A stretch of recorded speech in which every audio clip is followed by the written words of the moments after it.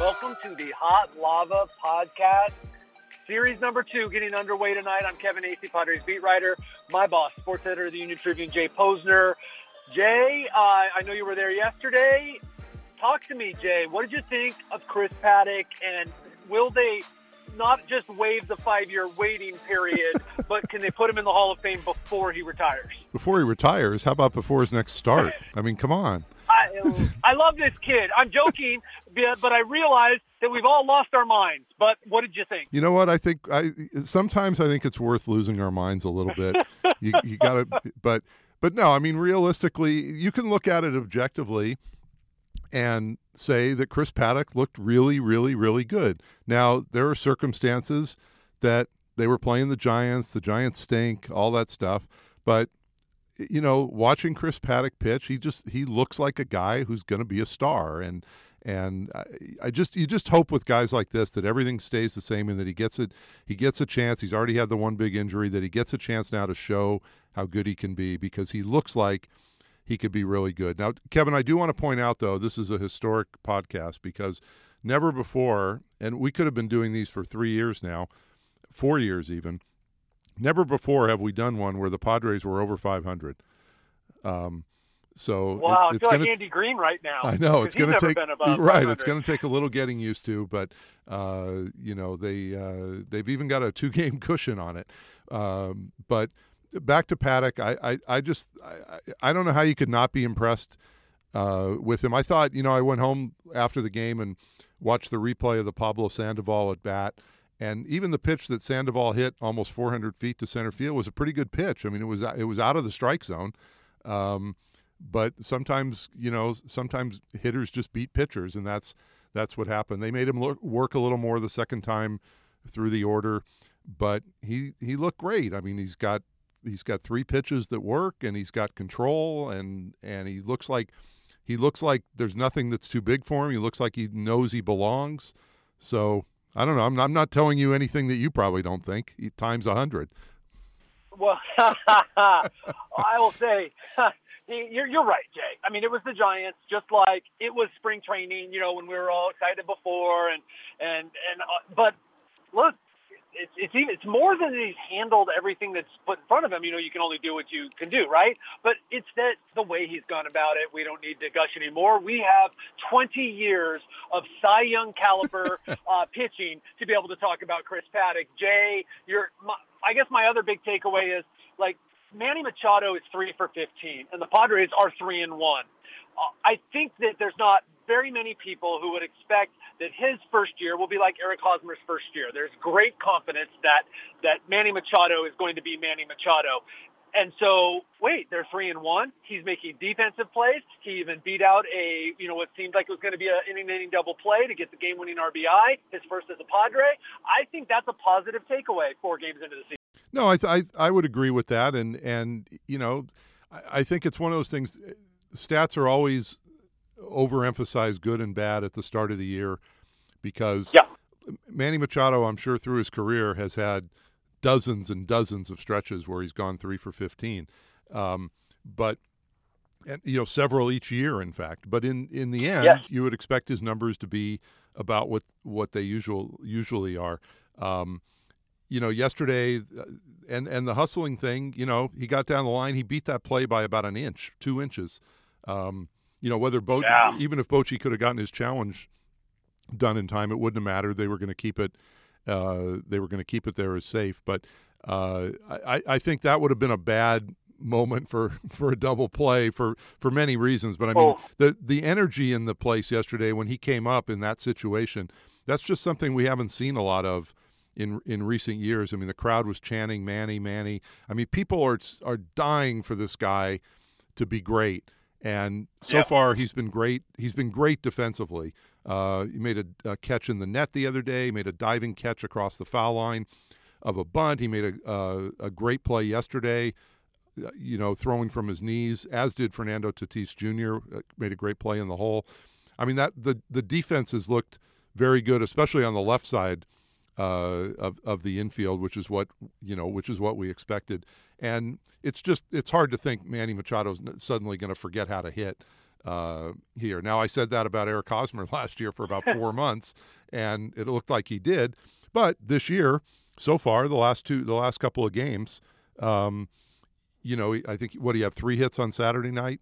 Yep. And then he had one for 2 yesterday, right, or one for 3 because he walked. Right, he had a big hit yesterday to drive in the first run. So off the top of my head, I believe that the guys hitting in front of Machado are 8 for 30.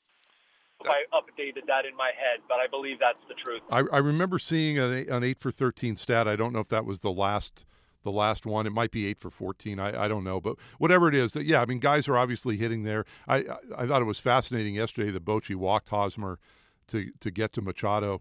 I kept flashing back to last year, like, geez, did you watch Hosmer hit last year? It almost worked, though. It did almost work, and it was one of those things where that was one of those situations where the manager would look like such a genius if it happened. And I don't think he looks bad that it didn't happen, but it's just he would get so much credit if it worked, and it almost, to Bochy's credit, it almost did. But I feel kind of bad for Bruce. I mean, he's had such a great career. He's been through so much in terms of bad teams, and he's had so many great moments as well. I mean, here as a player and a manager, and obviously in San Francisco, and he just doesn't look like he has a whole lot to work with up there, and he's going to end up as a Hall of Fame manager with a losing record in the regular season. It's just kind of incomprehensible to. The ring is the thing, about. Jay. The ring. That's what I've heard. So when are the Padres going to be sized for their rings, Kevin? Is that happening? Is that happening this week, or maybe not enough time? But it's coming, right? 2021. Oh, okay. Hey, the Diamondbacks are coming to town, and I want to talk about 2 things.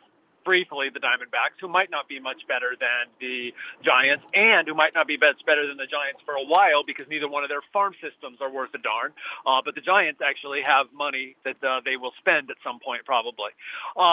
Let's talk about them. And then I want to talk about the pitching and the pitching staff and how it started off well and how the Padres are still trying to find a starting pitcher and what they might do.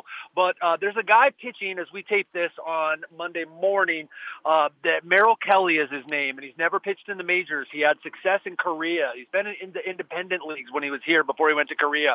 He won a job in spring training. Zach Greinke and Robbie Ray, very good pitchers, will follow him. But tonight, Merrill Kelly making his major league debut against Matt Strahm, making his first real start as a Padre. This is a guy, look, I'm excited to see Matt Strahm. No, I am too. We've talked about Strahm before. We're both fans of what Strahm did last year and what we think he can be this year. I'll be honest, I'd never heard of Merrill Kelly until I opened the paper this morning and saw his picture there on page 7. This is the kind of guy that in the past Padre teams, Merrill Kelly would throw 7 innings of 3-hit shutout ball against a past Padre team, and there's no reason it might not happen again tonight. They also baseball. Yeah, exactly. They also might get 5 runs off him in the first inning. You never know. The Diamondbacks have had huge pitching problems in the first week. I think the Dodgers scored 42 runs in the 4 games up in L.A. Hit 8 home runs on opening day. Arizona's got some offense, though. I mean, they scored more than 20. I think 23 runs, maybe. So that's more than twice as many as the Padres scored over the weekend. And the Dodgers have some decent pitchers, and Arizona battered them around. One guy had a good weekend was Adam Jones, the San Diegan, who will be back home here tonight, and Peralta also had a big weekend. So they've got some guys who can hit the ball, and look, as we saw last year when the Padres were terrible, but still there's times where they're going to win 2 out of 3, you're going to lose 2 out of 3, however it goes. You just got to look at each game, but it's always interesting to see another team come in. But I think they'll test the Padres, the pitching staff that you mentioned, that only gave up 5 runs in 4 games. I think they're going to have a better test this week against Arizona's lineup than they had against San Francisco's. Don't you think? Yeah, even without Paul Goldschmidt, you've got what you would think are younger, because those men are the Giants old. But you got younger, and you've got better hitters, and it will be. I thought Brandon Belt's quote yesterday was interesting. I'm not sure if he was talking about Paddock, and if he was, he's a big jerk. No, I'm kidding. But Brandon Belt, the Giants' first baseman, made a valid point. Hey, look. I think it's great how the improvements that Joey Lucchesi and Eric Lauer have made. And I'm big on Strom and Paddock. Congratulations to Nick Margevicius, who made his major league debut. But really, these aren't like overwhelming guys. And the Giants' first baseman, Brandon Belt, said that very thing. He said they're good. They know how to pitch. We'll see what happens when we face them next time. That is a great point about this Padres rotation that, especially Lauer, Lucchesi, and Margevicius for however long he's here. These aren't like future aces. At least how the Padres see them. That's not me saying that. That's the Padres. Strom and Paddock may be, but we're gonna see how this develops. The Padres believe, they're monitoring it.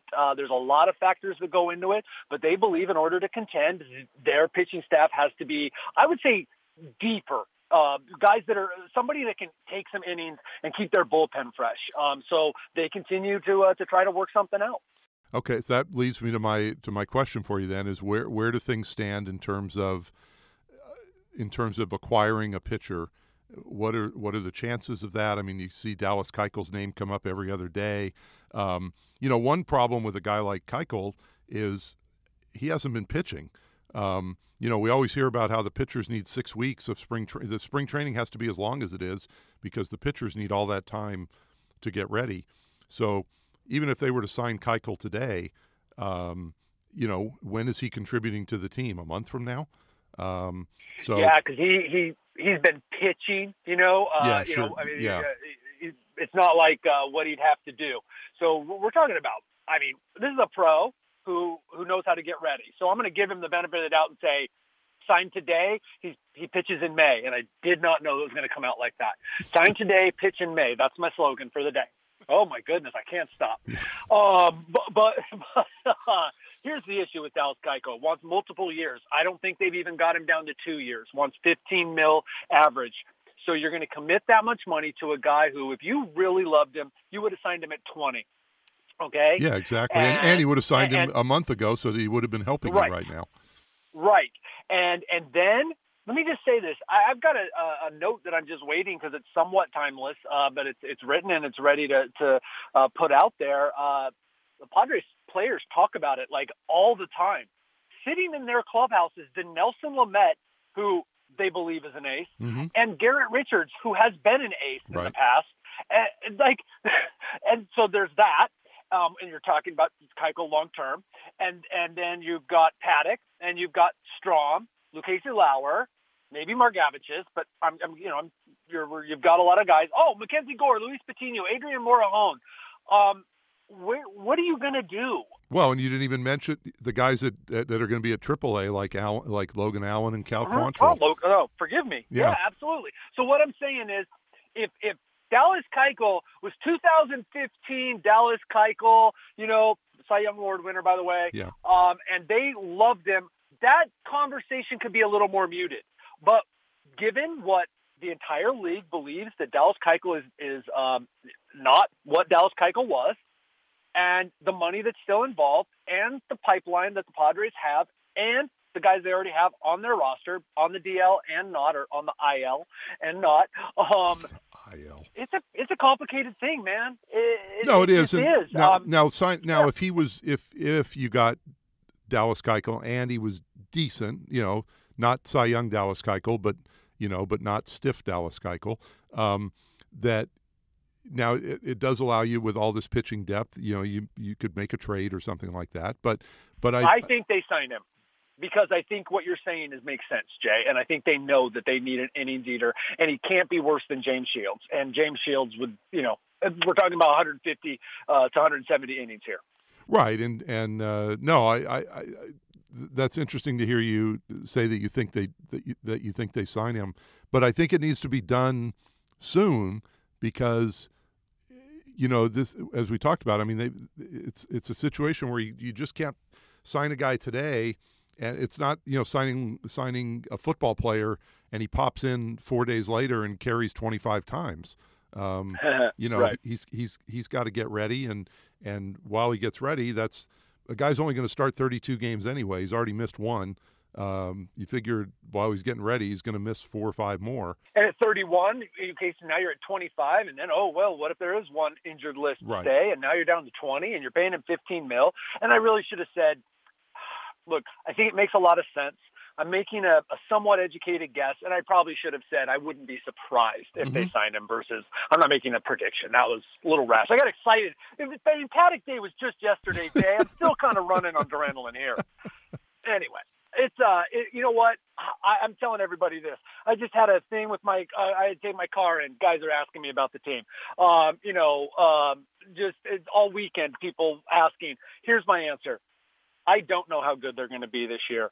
They're a heck of a lot more exciting, more enjoyable to watch. That's what we know. No, I agree. That's the bottom line. Like I said yesterday, the scene when Machado came up with the bases loaded. I mean, that's just something people haven't gotten that excited about. It's still not to the point where, people aren't standing with there was a point yesterday where Paddock had struck out the first 2 guys in the inning, and he had 2 strikes, and I was kind of thinking, okay, people are going to get up and start cheering, and like nobody moved, and I was like, okay, things it's still not there yet, but right. and I'm not a huge fan of people cheering on every 2-strike pitch, but I think that was a situation where he was trying to strike out the side. It kind of expected that. In his second major league inning. Right, in his second major league inning. I expected a little more of a reaction than that. But look, that's the kind of stuff that is going to come down the road and everything. But it's more, you're right, more people are talking about the Padres. I just, you hope that people are going to be realistic, but I guess part of being a fan for a lot of people is not being realistic. It's just letting the moments happen as they do, and they just won a series 3 out of 4 against the Giants. There were way more Padre fans in the ballpark this weekend, as Austin Hedges mentioned to you. Way more Padre fans than Giant fans, which rarely happens.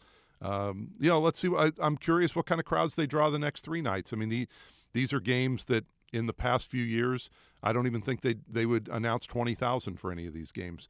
So let's see what they draw the next couple nights, and then Wednesday afternoon, and that'll give us a little bit of an indication as well as to how the fever is taking hold in town. But it's definitely it's definitely different than in the past, and I think everyone should enjoy that, and for as long as it lasts, and hopefully this isn't, look, if it falls apart at some point this year, it doesn't mean that the whole situation is a disaster. It just means that they're just not quite ready yet. That's what we've all expected.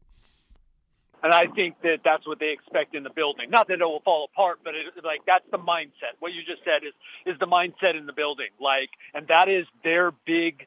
It's a fascinating time to be AJ Preller right now, and to be the guys that tell AJ whether he can spend money or not, because you have this vision of what the future is, and you don't want to screw it up, and you want to maximize its potential, but you're also at a point where, well, wait a minute, maybe if we make some moves, we're going to accelerate this process. It's a fascinating time, the convergence of the future and the present right now. Right. No, I agree. So, all right. Well, we will leave it here for now, and then we will do this again in St. Louis. I'm not sure if we'll do it. We'll have to talk whether we do it Thursday before the game there, or wait until the off day on Friday. But it is an early game. It's an afternoon. It's actually the Cardinals' home opener. Right. I could go either way, Jay. But you know what we'll do? We'll talk about that when we're done with the podcast. Let's see what happens. But for now, we'll leave everybody. Thanks for joining us, and enjoy the rest of the homestand here. All right. Thank you.